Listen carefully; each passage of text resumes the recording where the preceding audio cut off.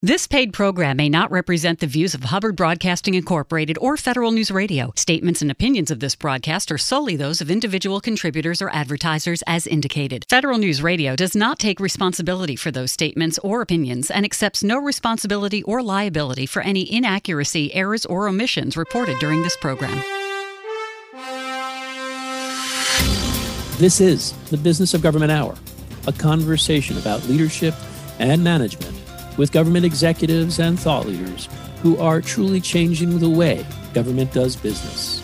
Welcome to the Business of Government Hour, a conversation with authors, a special series focusing on leading through uncertain times, exploring qualities, tools, tactics, and mindset government executives may need to navigate unsettling times and transform order out of chaos. I'm Michael Keegan, your host.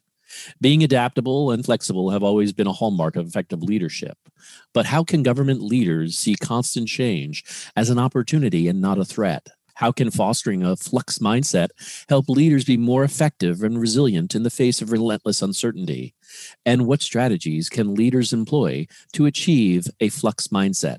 I will explore these questions and much more with April Rinne, author of FLUX, 8 Superpowers for Thriving in Constant Change. April, welcome to the show. It's great to have you.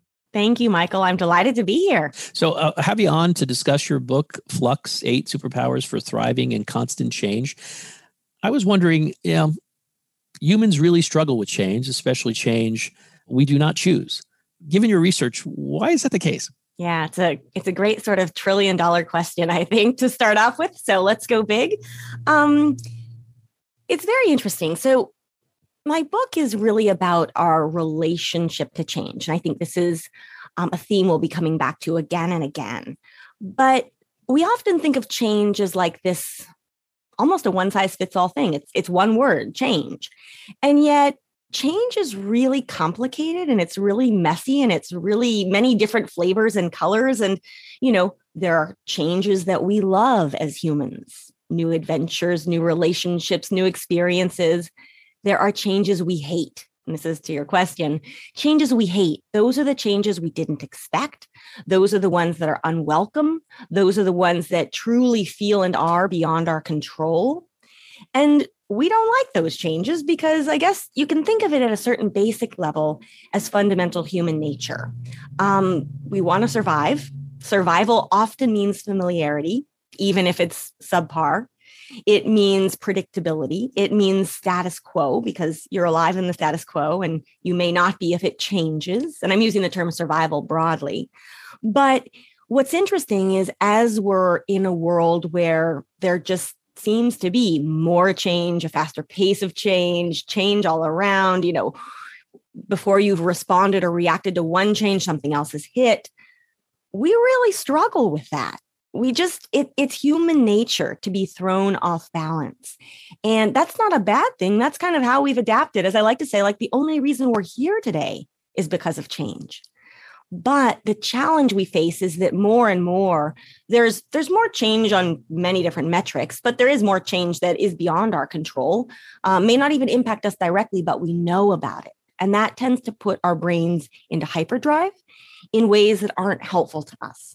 And so that's where I look at this and I say, casting the vision, casting the net forward, we have got to be able to reshape our relationship to change, especially that change we didn't choose, in order to have a healthy and productive outlook about the future.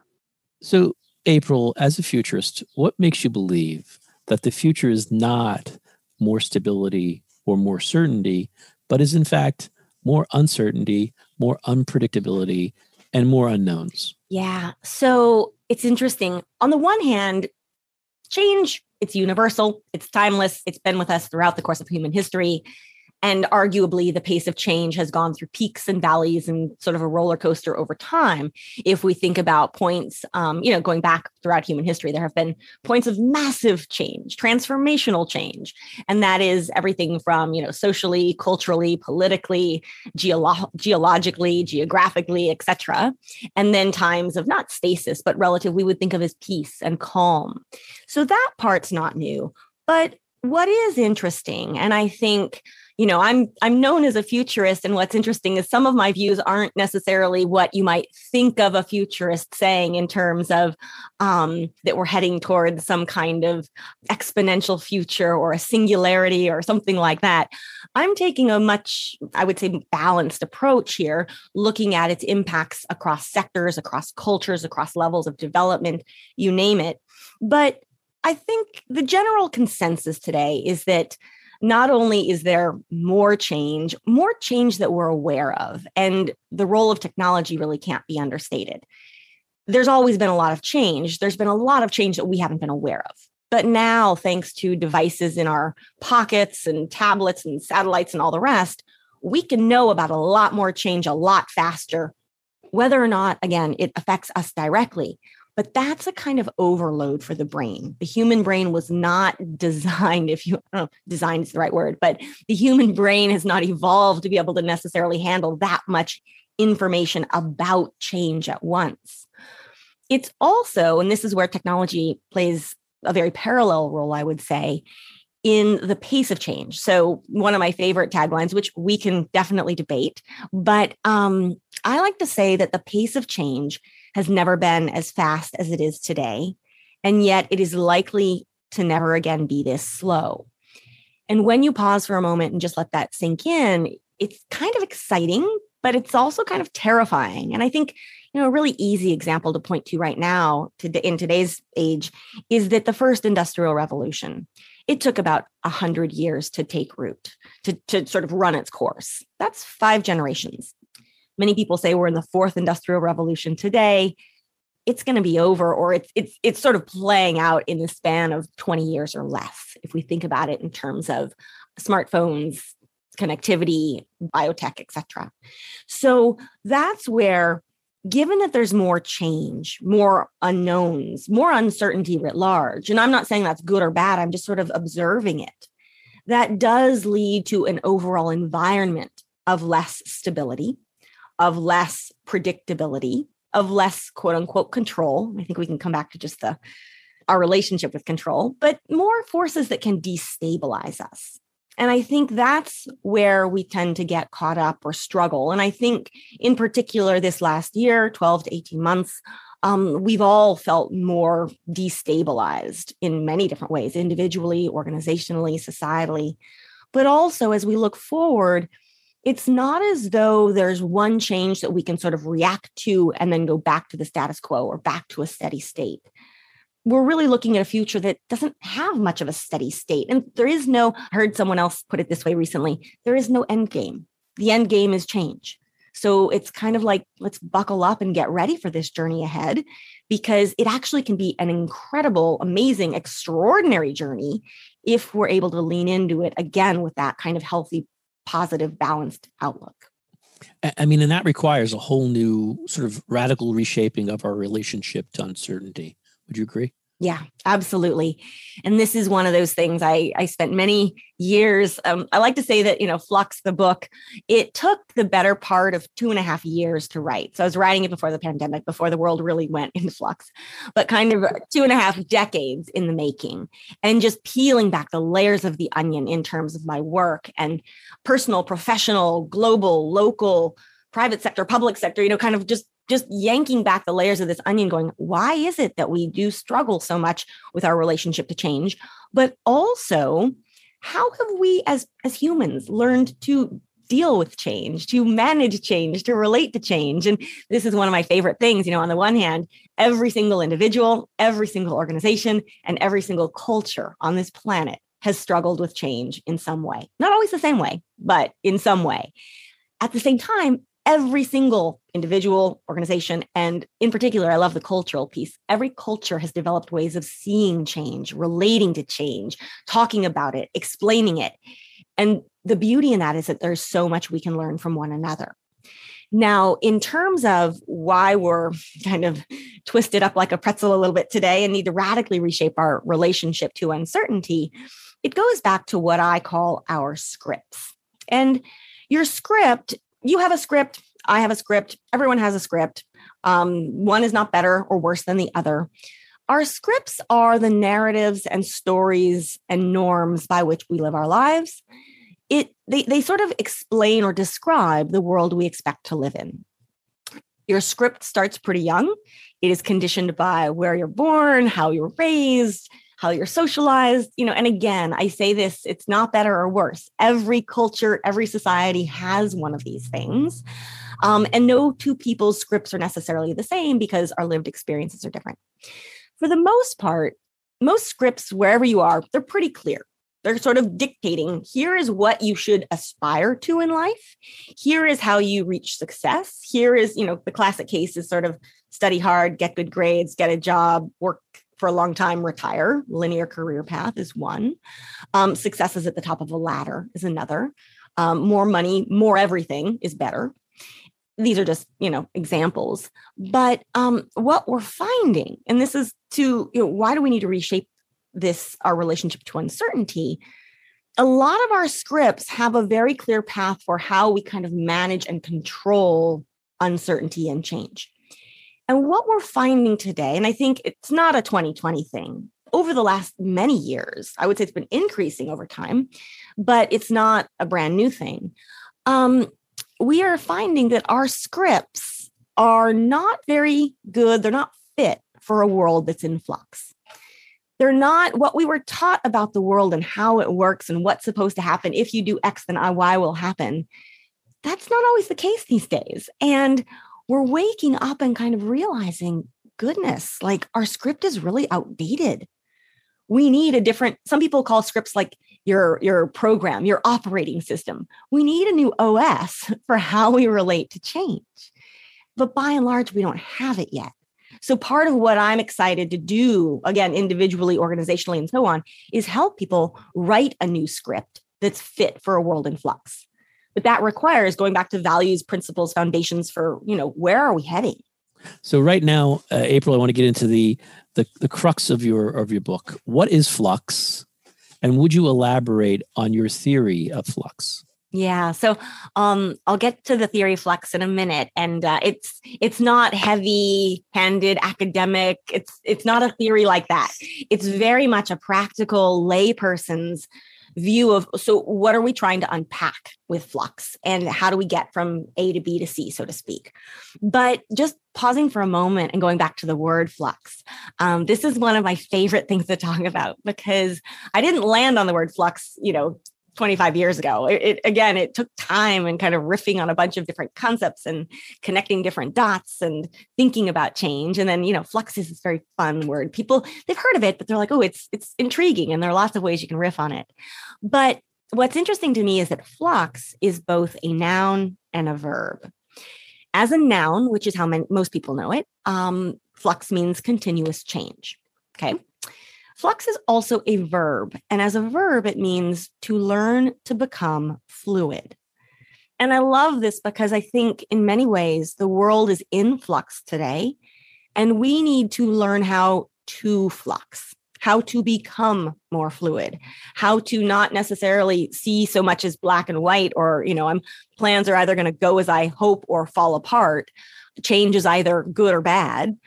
But to be much more kind of permeable, much more porous as we think about and relate to change. So I love putting that out there as a primer because a lot of times people are like, okay, I've struggled with change in some respect over the last, year or many years.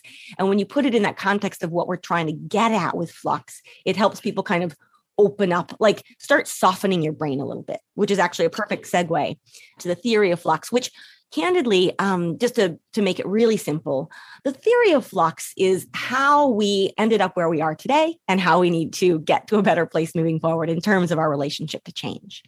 And I've divided the theory of flux up, or broken it down, I guess you could say, into 3 steps. And so just very briefly, because I think we'll dive into each step, the first step is to open what I call a flux mindset. And that is the ability to see all change, good or bad, loved or hated, unexpected or unwelcomed, as an opportunity, not a threat, and to harness its silver linings. We can come back to that. The second step, once your flux mindset is opened, and sometimes the easiest way to think of your flux mindset is to acknowledge that your relationship to change could improve, that it needs some help, needs some work. The second step is to use your FLUX mindset to unlock the 8 FLUX superpowers. Now, these superpowers are the disciplines and practices and sort of the how to learn how to FLUX. And then the third step is to apply your FLUX mindset and your FLUX superpowers to write your new script, your script that is fit for a world in flux. So these things they build on each other, but they also then become a bit of a cycle where you can just, I don't want to say rinse, wash, repeat, but the more you groove a FLUX mindset, the easier it is to develop your FLUX superpowers, the clearer your script becomes, etc. That's a great segue to my next question. How does one's mind get set? And where does one's mindset come from? What drives it? What are the characteristics, and you were alluding to it a little bit, of a FLUX mindset? And how does it build on a growth mindset? A lot of mindset in there, but I was wondering if you could help us understand that better. Yeah, absolutely. And here's again where I get to say, I am not a neuropsychologist. I am not a therapist. My career has not been, in psychology or in neuroscience, but I'm trying to bring a very lay person's view to mindset, to how we think about change, how we relate to ourselves, etc. So I'm kind of bridging the world of psychology, but then also business, government, just how we show up in the world. Why I bring that up is that I've done this very deep dive into mindset. One thing that's really interesting is that the concept of a mindset is actually pretty new. It isn't something that's been around for centuries. For most of human history, it was just like you have a brain. You didn't really think about your mindset, your state of mind. You would use different terms to describe it. But over the last 30, 40 years or so, this concept of mindset has really started to gain traction. And I think today most people know it thanks to this concept of a growth mindset, which was established by a Stanford psychologist named Carol Dweck. Again, it's been around for 30-ish, 40-ish years, if that, so fairly recent. And the growth mindset is very much in the context of children and how we learn. And it's looking at the fact that our state of mind, the way we think, what we think, how we feel, how we show up in the world, that our mindset can evolve as we grow and age and so forth, that it's not fixed. And so fixed mindset versus growth mindset is where a lot of these conversations get started. The difference with the FLUX mindset, and I'm an enthusiastic believer in the growth mindset. I do not think that humans are baked at birth, and I don't think that we're static and immutable. I very much think that we can grow and evolve. But what a growth mindset doesn't do, and what a FLUX mindset seeks to add, is what do we do when things change? How do we adapt to that? How do we react to that? It does require a growth mindset, but it also requires a mindset that is so radically, ridiculously comfortable with all kinds of change that it can't help but see every single change, even the hard ones, as an opportunity for growth and an opportunity to do things better. That's wonderful. So, I was wondering, we talk a lot about, is this, you're telling us we have to change the way we approach change. Is this change management? I was just wondering, how does FLUX relate to change management? Oh, I'm so glad you asked. This is a question I get often, or I shouldn't say a question, it's a statement almost. People say, oh, you wrote a book about change and change management. And I'm like, no, I did not. Now, I say this with all respect to change management. No, this is not a book about change management.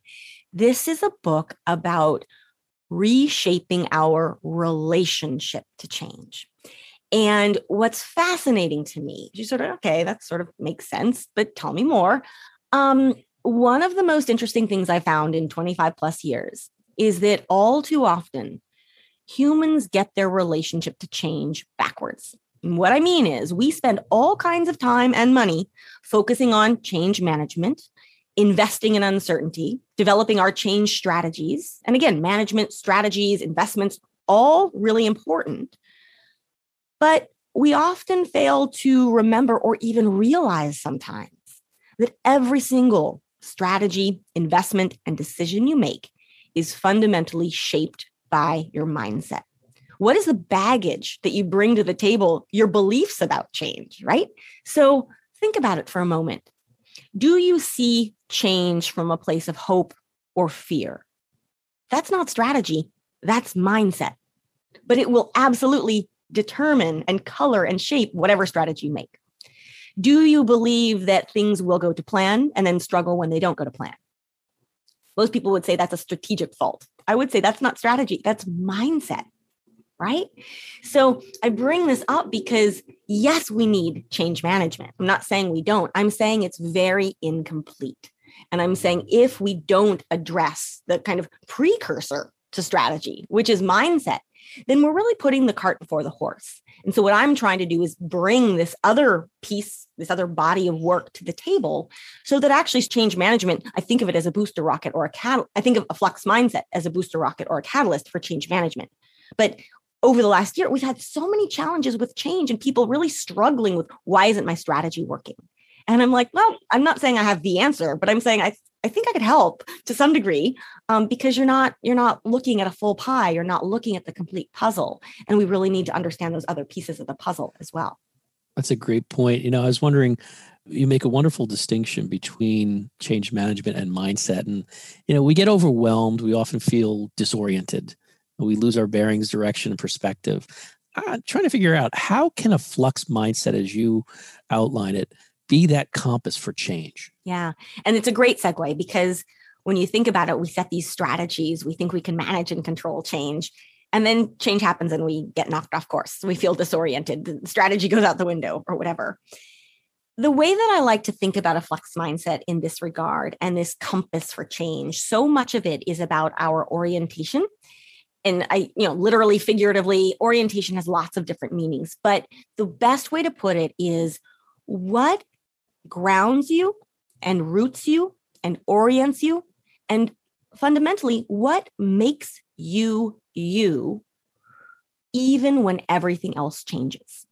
If you can answer that question, not only are you leaps and bounds ahead on your FLUX mindset, you're going to be fine when change hits. It's the people who and organizations who are chasing things outside of them that they've identified as perhaps society has told them this matters, perhaps their family has told them this matters, perhaps this is simply the way things have always been done. But then change hits and it knocks them completely over because they're not clear on that question. What makes you you, even when everything else changes? And so that's that compass, that kind of homing instinct or homing mechanism, if you will, that you can continue to come back to again and again. How can leaders thrive in uncertainty and constant change? We'll explore this question and so much more when the special edition of the Business of Government Hour returns.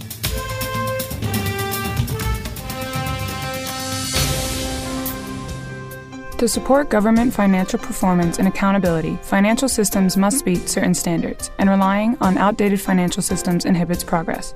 ERP vendors are encouraging clients to move to the cloud and consider new technologies such as robotic process automation, blockchain, and AI to enhance financial productivity.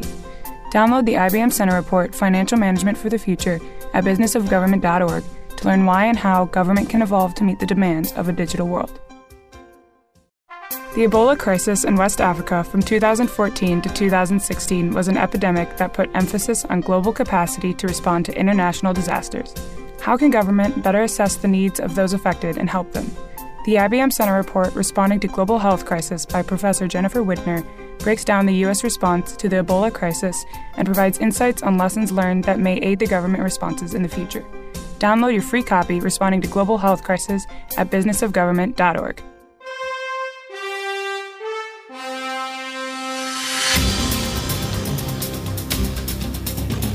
Welcome back to the Business of Government Hour, a special series focusing on leading through uncertain times. I'm Michael Keegan, your host, and my guest today is April Rinne, author of FLUX, 8 Superpowers for Thriving in Constant Change. So getting right into it, your subtitle is 8 Superpowers. I'm wondering, can you identify for the audience what those FLUX superpowers are? How do each of them help us see change in new ways kind of help us develop new responses, new scripts to change, and ultimately reshape our relationship to change? Sure. Happy to. I love the superpowers. And I'll give a very high sort of top line description. But just as a little bit of preface, it was fun because in the course of writing, it wasn't always superpowers. We thought about what's the best way to describe these things. And it was like, well, they're disciplines, they're practices, they're tools, they're skills. They are all of those things. But at the end of the day, they're superpowers. Because if you can master these, and I say master, I use that term lightly, it's a life journey. You're going to be working on these things forever. And that's part of the beauty. But you are going to be so resilient. And beyond resilient, you're going to be able to look at the future, even a future full of change, with joy, with optimism, with a sense that we can do things better. So very briefly, the 8 FLUX superpowers. Now, they are, I want you to listen to these and understand them as a menu, not a syllabus. You don't have to do 1 before 2 or 2 before 3. They are all equally valid. They are all standalone, if you will. As you learn 1 or 2, or, as you learn some of them, the others do become easier. So they kind of enhance each other, but they don't depend per se on each other. It's a menu. You could read each superpower is a chapter in the book. So as I like to say, you could read the book backwards. You could read chapter 3 before chapter 5 and then chapter 1, and that's okay. Because they do work together, but they are seen as kind of peers. So the first superpower is run slower. The second superpower is see what's invisible. The third superpower is get lost. Fourth superpower is start with trust. The fifth superpower is know you're enough. The sixth superpower is create your portfolio career. The seventh superpower is be all the more human and serve other humans.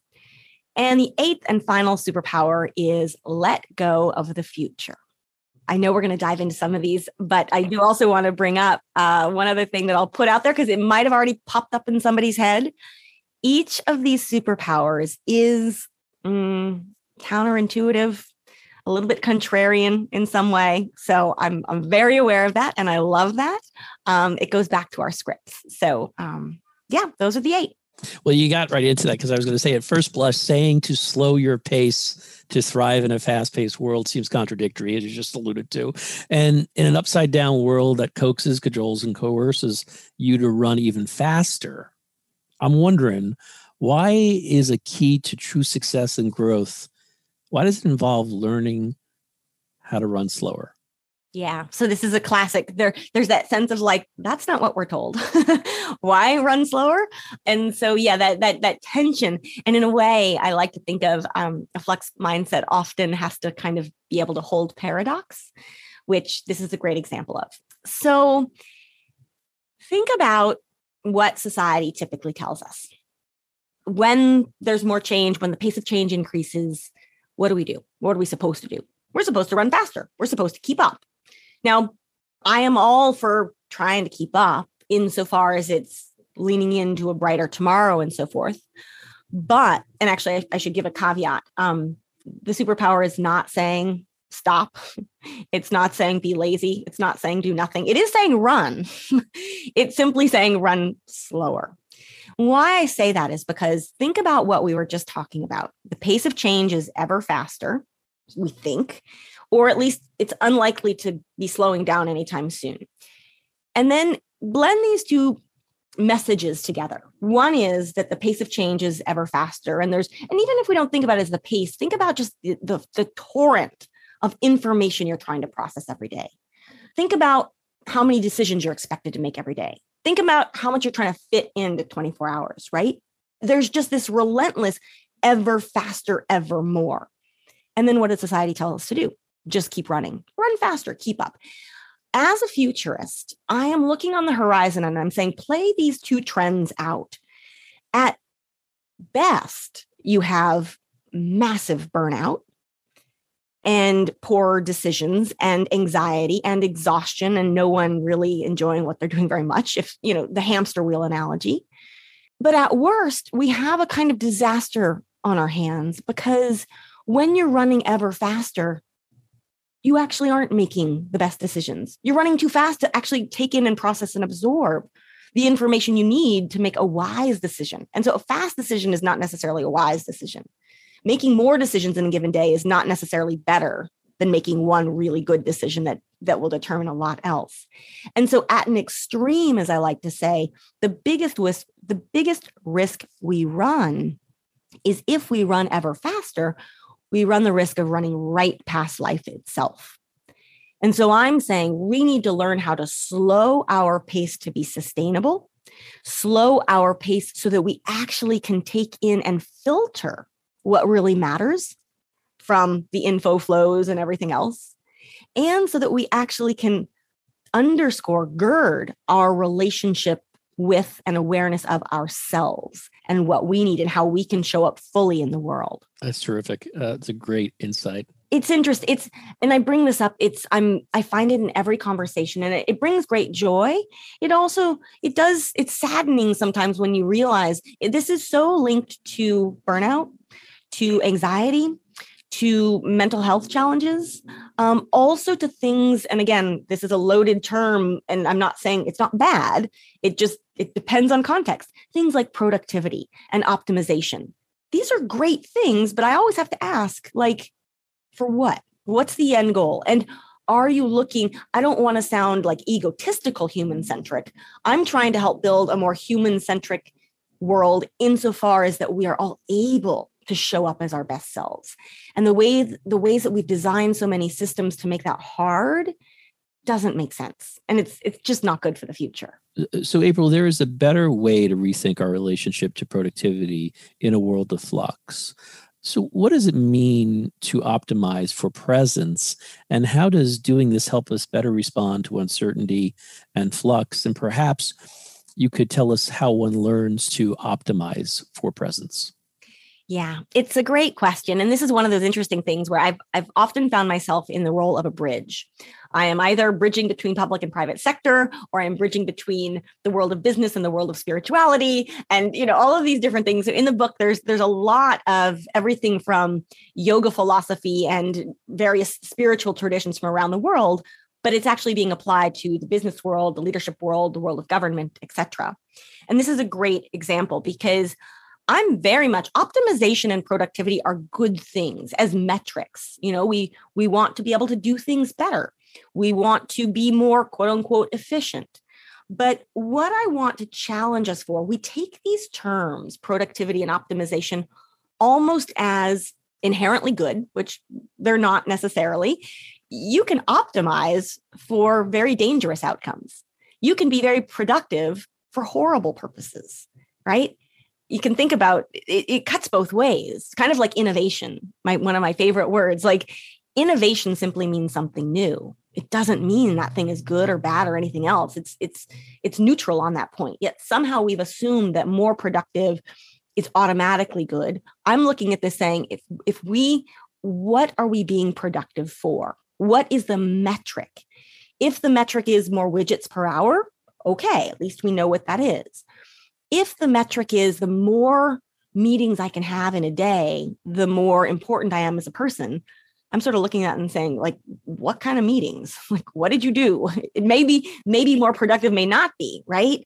But there's this relentless, again, the kind of hamster wheel, run faster, run faster. So when it comes to learning how to optimize for presence, there are lots of ways we can think about doing this. And even the book runs through a series of practices, a series of exercises. It's a kind of hands-on book where you get to test things and answer questions and all of that.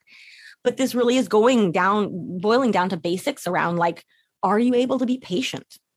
Are you able to sit with silence? Have you ever thought, one of my favorites, we all have these to-do lists. Have you ever thought about having a not to-do list? It's a fun exercise to go through, and it gets you to slow down. This also relates to our relationship with technology and whether you might take a technology Shabbat, as they're sometimes known, or micro sabbaticals, that sort of thing. So those are the kind of starting tools that you look at to become more present, more aware of what you're doing, rather than simply assuming that more productive means automatically better. It's funny, April, when I was reading the book, I was like, life feels blurry, the future's uncertain. And one of the superpowers is change your focus from what's visible to what's invisible. What does that mean? And how can I actually do that? Yeah, it's funny. People say, what's your favorite superpower? And I'm like, that's kind of like asking what your favorite kid is, but it changes by the week. But this is often a favorite superpower because it really is getting at what does society tell us about what we should focus on? Usually focus on what's straight ahead and focus on what you can see. And again, I'm not saying that's bad. I'm saying it's incomplete. And this plays out in many, many different ways. Everything from we measure things in terms of dollars and cents. If you can't see it in terms of money, it may not exist. And I'm looking at this going, actually, some of our most valuable assets, our most valuable resources are things that you can't put dollars and cents on. Climate being one of them, human relationships and love being another one. But also, even when it comes to things like innovation, and I think this is interesting in the context of government as well, we often say, we're kind of focusing on what's in the middle, focus on where everyone else is going, focus on what's mainstream. Yet I would encourage you to think about where do really new novel ideas typically come from? They come from the edges. They come from the periphery. Our peripheral vision, literally and figuratively, is actually very poor as modern human beings. Our peripheral vision back when we were hunters and gatherers and so forth was far better than it is today. But figuratively also, when we're focused only on what's front and center, we miss so much of what's going on, including where we might find new opportunities, new perspectives, new value, and that sort of thing. So this is about how do we identify our blind spots, but how do we see what we just haven't been looking at? It's been there all along, but we've been just so laser focused on what's straight in front of us, we've completely missed it in the process. April, when you learn to see what's invisible, how can it help us better embrace change today? Yeah, so it's a great question because also I've been reflecting on it, and it's a little bit not chicken and egg. It kind of feeds on itself. And what I mean by that is when change hits, things get disrupted. Things that you might not have seen before pop to the surface. I think the last year we got jolted. We were like, wow, my commute really wasn't working. we were not looking at that before. We had deemed that invisible. It was just a given, right? And that's one example, but it's a good one. And now we're going, how did we not see this before, right? Or again, just a related example. I've spent many years working on the sharing economy, and we have normalized the fact that on average, an average car sits parked, not used 23 hours a day, more last year, but 23 hours a day. That is 96% inefficient as an asset. And yet we're like, that's normal. Of course we'll do it. No, there's no other place on the planet that I know that we would let something like that happen. Then you put a car, but if you're an entrepreneur thinking about car sharing or ride sharing, you look at that and you're like, there's value in that. Like other people think it's normal. I'm looking at this saying it makes no sense economically, environmentally, socially. But again, I look at that as invisible value. There's value in that car that's sitting there parked that we are just letting lay fallow, helping no one in the process. How do we unlock that value? So that's another example. How do we learn how to see change, or how to see what's invisible and then create change out of that? But at the same time, change rattles us and makes things visible. And I feel like in that regard, over the last 18 months, we collectively have been dealt this like once in a lifetime opportunity to see what was previously invisible, and either to unlock value in it or to realize, wow, that was really out of whack. We can do things so much better. So change helps us see what's invisible. And then being able to see what's invisible makes it easier to lean into change when it hits next, because you can start to see, wow, I'm going to discover new value, insights, opportunities, etc. And occasionally, yes, I'm going to discover a blind spot or a bias or something I didn't want to acknowledge, but I have to. And that's a good thing too. You know, I was wondering, in the landscape of change, April, how does getting lost help one find their way? Yeah, so this is a really good segue to the last question, and I think I can answer it pretty briefly, which is, again, it relates to focus and what society tells us. what does society typically tell you about getting lost? It's not a good thing.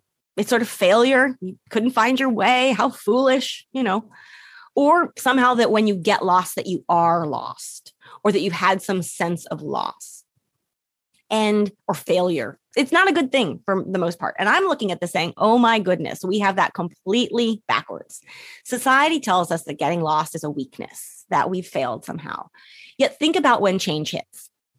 No one necessarily knows what to do. The ability to not only get lost, but be comfortable being lost. People who can sit with that and be with it and enjoy it and work through it, that is a superpower. That is a strength. And again, similar to see what's invisible, I also like to ask people, think about, when have you had new ideas? When you've followed the beaten path that everyone else is on, or when you've taken a detour and blazed your own trail, right? That's getting lost. But if we reframe it and reshape it and help people see that getting lost is actually one of the best things you can hope for. And as I like to say, as you mentioned, it's getting lost is actually how we get found. And that goes back to the, what makes you you, even when everything else changes. If you can get lost and still feel completely found in yourself, that's the hallmark of a FLUX mindset. April, why is it impossible to manage ongoing uncertainty without trust? And how can one go about building that necessary trust? Yeah. So I will back to kind of like, what's my favorite superpower, or does one matter more than the others? I'm always like, these are peers. Start with trust, however, is probably the meta superpower. It is the glue, the connective tissue. It is the superpower, because it powers everything else as well. And it is not lost on me for a moment just what a trust crisis we're in, right? And that's government, that's business, that's media, that's academia. We hear about it every day in the news. And yet, trust matters. Trust powers everything else. What I want to talk about, though, in terms of uncertainty, think about who you've turned to when change hit, like really hit. You've turned to your trusted relationships. If you didn't have many of them, you were in a world of hurt far greater than if you did. Trust is the glue that holds people, cultures, organizations together. And if we're trying to navigate change and uncertainty, a situation in which no one knows what to do, you have to have trust. If you can't trust others in a situation in which no one knows what to do, it's collapse. Everything starts to disintegrate. So that, and at the same time, if you're in a trusted community, and this is an organization that has a high culture of trust, this is with your friends whom you know and trust. Think about when you trust each other, even if no one knows what to do, are you able to move forward together? Are you able to actually still be able to take a deep breath and feel calm, even though there might be anxiety all around, et cetera? Yes. And so that's where it is impossible to manage ongoing uncertainty, because what we're doing, if there's not trust, you don't have relationships, human relationships. You don't have that glue that allows people to take the next step forward, even when no one may know exactly what to do. So how we go about building that necessary trust, there are a range of different ways, but one of my favorites, which I will admit we could spend our entire time just on this one superpower because it's so deep and rich, but it is what I call learning how to design from trust. So part of the problem we're faced with today is that so many of our systems and institutions and policies and procedures and so forth have been designed with a basic kind of default assumption that the average individual cannot be trusted. All else equal, if I don't know you, I shouldn't trust you, right? That means you, that means me, that means like all of us. And you think about that and you go like, wait a minute, why? Like, I'm not saying that there aren't untrustworthy people. There are bad apples in the bunch. But when we set our default assumption that we cannot trust the average individual, we design a system premised on mistrust. And it makes it very, very hard to earn trust. If, however, we could begin to design systems from a basic premise of trust, i.e., the average individual is trustworthy, we build a completely different system. Yes, we still need to have rules for what happens when someone isn't, but we treat that as the exception rather than the rule.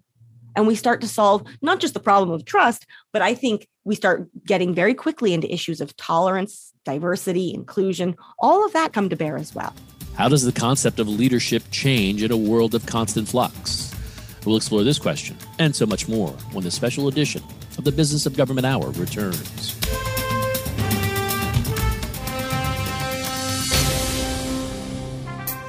How does an agency decide upon and implement a performance management framework that will be successful for their specific administration?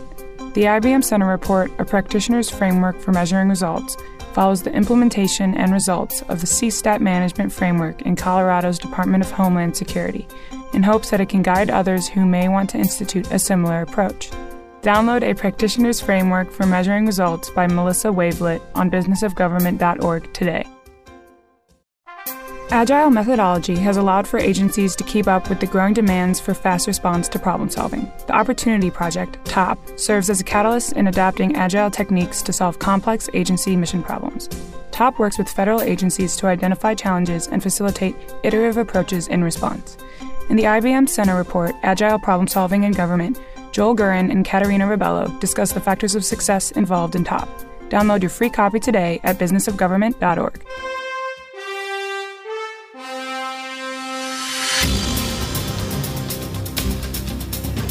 Welcome back to the Business of Government Hour, a special series focusing on leading through uncertain times.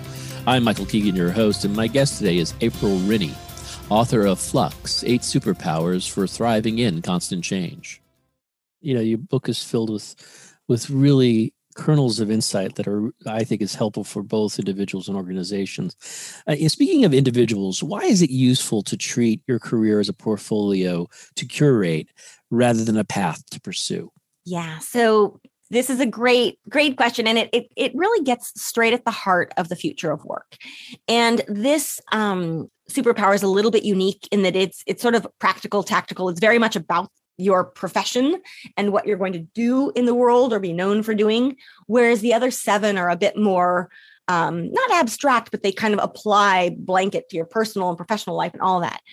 Portfolio career, basically, what we're looking at is a future of work that is much more in flux, much more uncertain. I think we're all experiencing it to some degree right now. Not only that there are, at this point, more ways you can work and earn income than ever before.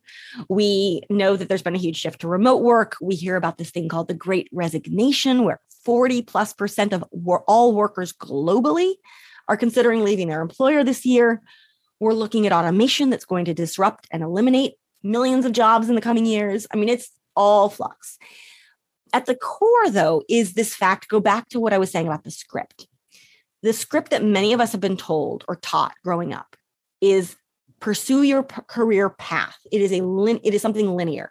You're going to study hard, get good grades, go to university if you can, get a good job, do that job, and retire. Linear. One step leads to another, to another. The challenge is that in today's workplace, each and every one of those nodes is breaking. The future of work is not linear. It's messy. It's all over the place. And because of technology as well as other macro forces, 25% of the skills that are deemed important today are expected to not be important 5 years from now because of the nature of new technologies and tools and how the work landscape is changing. So this notion of a portfolio career that you create, I love it, because what we're looking at is a shift in how you see your career, how you take responsibility for developing it and helping it evolve over time. So think of a portfolio. You can think of it as an artist would think about it. What's in an artist's portfolio? Their very best works. What's in an investor's portfolio? A set of diversified investments in order to mitigate risk and have more options available.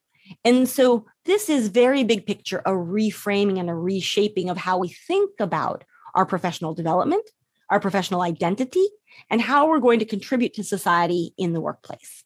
I'm wondering, in a world of constant change, how can letting go of the future help us better respond to the inevitability of flux? And what steps can we take to really let go of the future? Yeah. So this is one, probably I don't want to say hardest, but particularly as a futurist, people are saying, wait, you're a futurist and you're saying, let go of the future. What are you saying? This is the classic paradox, but also one of the most important. When I say let go of the future, I do not mean give up. I do not mean throw in the white flag and like we're done. This is all about our relationship to control.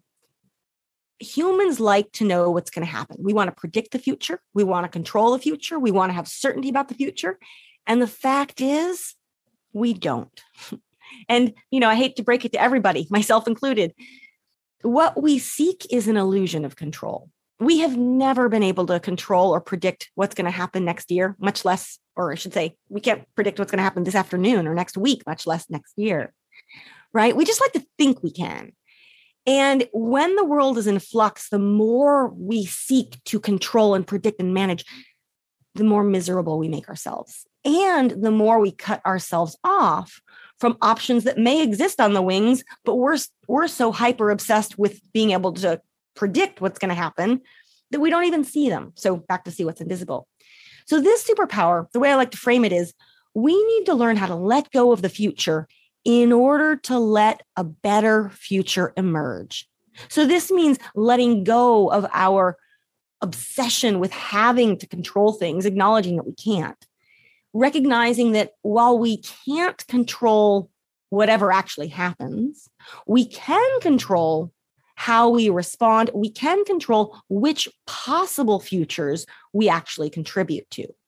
So there's still this incredible sense of agency of what we can do, but it lets go of that sense that we are going to know the future. We are going to have that crystal ball, and that, oh my goodness, if that future doesn't happen, somehow all hell is going to break loose, so to speak. Not necessarily. There are lots of different futures out there that could happen that aren't apocalyptic or anything like that. They're actually quite good. But when we think we need to control that one that we want to see happen, we actually narrow our vision and shut ourselves off from a whole bunch of other possible scenarios that could play out. So it really is our relationship to control and predict and shifting that from clarity on what we can control and what we can't. And again, this goes back to your relationship to change from the inside out. What you can control is how you respond, the internal part, and then lean into the external, but don't get too hung up on that one future that must happen. How does the concept of leadership change in a world of flux? It's a wonderful question. And it actually changes a lot. Not to say that it doesn't matter anymore. It matters just as much, but it looks different. So I think historically, humans tend to think of leaders as having certainty. They have the answers. They know what to do. They're at the top of the pyramid or the top of the ladder or whatever, and they oversee everybody else, but they know what to do. That's why we call them leaders. In a world in flux, in a world of constant change, that assumption goes out the window. Or I should say it should go out the window, even though when we run into leadership challenges and crises, it's because we're looking to leaders expecting them to have answers for things that no one knows. What's going to happen tomorrow? When is COVID going to be over? What does our return to the office look like, right? Leaders, quote unquote leaders, it's a CEO, it's a president, take your pick. It's not like they have some wisdom that we don't, that the average population doesn't have. We are all trying to figure this out together. So what this means for leadership in a world in flux, two things I just kind of want to tease out. One is that rather than holding leaders to this metric of certainty, which candidly is impossible, in a world in flux, great leaders don't have certainty. They have clarity. They have clarity of values. They have clarity of mission. They have clarity of where we're trying to get. This goes back to what makes you, you, even when everything else changes. That is clarity. They also have clarity in this regard that they don't have all the answers. And they're unafraid to say that. And they're unafraid to say the only way we're going to figure this out really is together. So that's the second point. So the first one is rather than certainty, focus on clarity. The second one is to signal to actually, and there's an element of kind of humility in this, very human-centric leadership, to be able to say, I don't have all the answers, but I do know that if we work together, I'm going to invite you, again, you being, think of that as broadly as you wish, inviting others in to help co-create, find the solutions, lead together. So the point there being great leaders today, and I would say this was the case even before a world in flux, but now it's more like it's in hyperdrive. Great leaders in a world in flux are those who can identify and harness leadership potential in others and bring it to bear, recognizing that in a landscape where nobody knows what's going to happen next, we have to be able to bring as many bright minds, bright ideas together as we can. And that means that actually everybody can step up into a leadership role. So it's not leading from the top down, it's leading together. I don't want to say horizontally per se, but organizational structures do look a little bit different. And, leaders at the top, we would say, they're in a space that is a bit more, they're peers, they're allies, but we're getting through this together. And again, this goes back to trust. This goes back to seeing what's invisible. This goes back to being all the more human. All of those superpowers are packed into it in some way. That is one really clear to me way in which leadership is changing, and I believe will continue to change in this direction. Wow, it's a great way to end our conversation. How can folks get a copy of your book? So it is available right now. It's available for pre-order on Amazon, and continuously it will, even after the launch date, it'll be on Amazon. And it's hard copy, it's ebook, it's audiobook. I got to do the narration, which was pretty cool. And then if you want to learn more about flux mindset, I've tried to make a lot of the information just available publicly. That's at fluxmindset.com. Well, April, it's been a pleasure speaking with you today. I want to thank you for your time, and I really enjoyed reading your work. Thank you, Michael. It's been a joy to join you. Thank you. And I hope this has been helpful. This has been the Business of Government Hour, a conversation with authors, a special series focusing on leading through uncertain times with April Rinne, author of FLUX, 8 Superpowers for Thriving in Constant Change. Be sure to join us next time for another informative, insightful, and in-depth conversation on improving government leadership and its effectiveness. Until then, subscribe, download, and listen to the entire interview at Podcast One, iTunes, or on your favorite podcast app. And as always at businessofgovernment.org.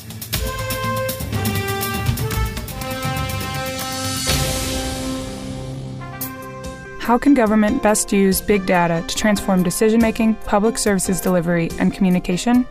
The IBM Center report, Integrating Big Data and Thick Data to Transform Public Services Delivery by Yan Ang presents 5 recommendations for public managers introducing the concept of mixed analytics, urging thick data, meaning qualitative information about users, to be presented alongside big data to improve government decision-making.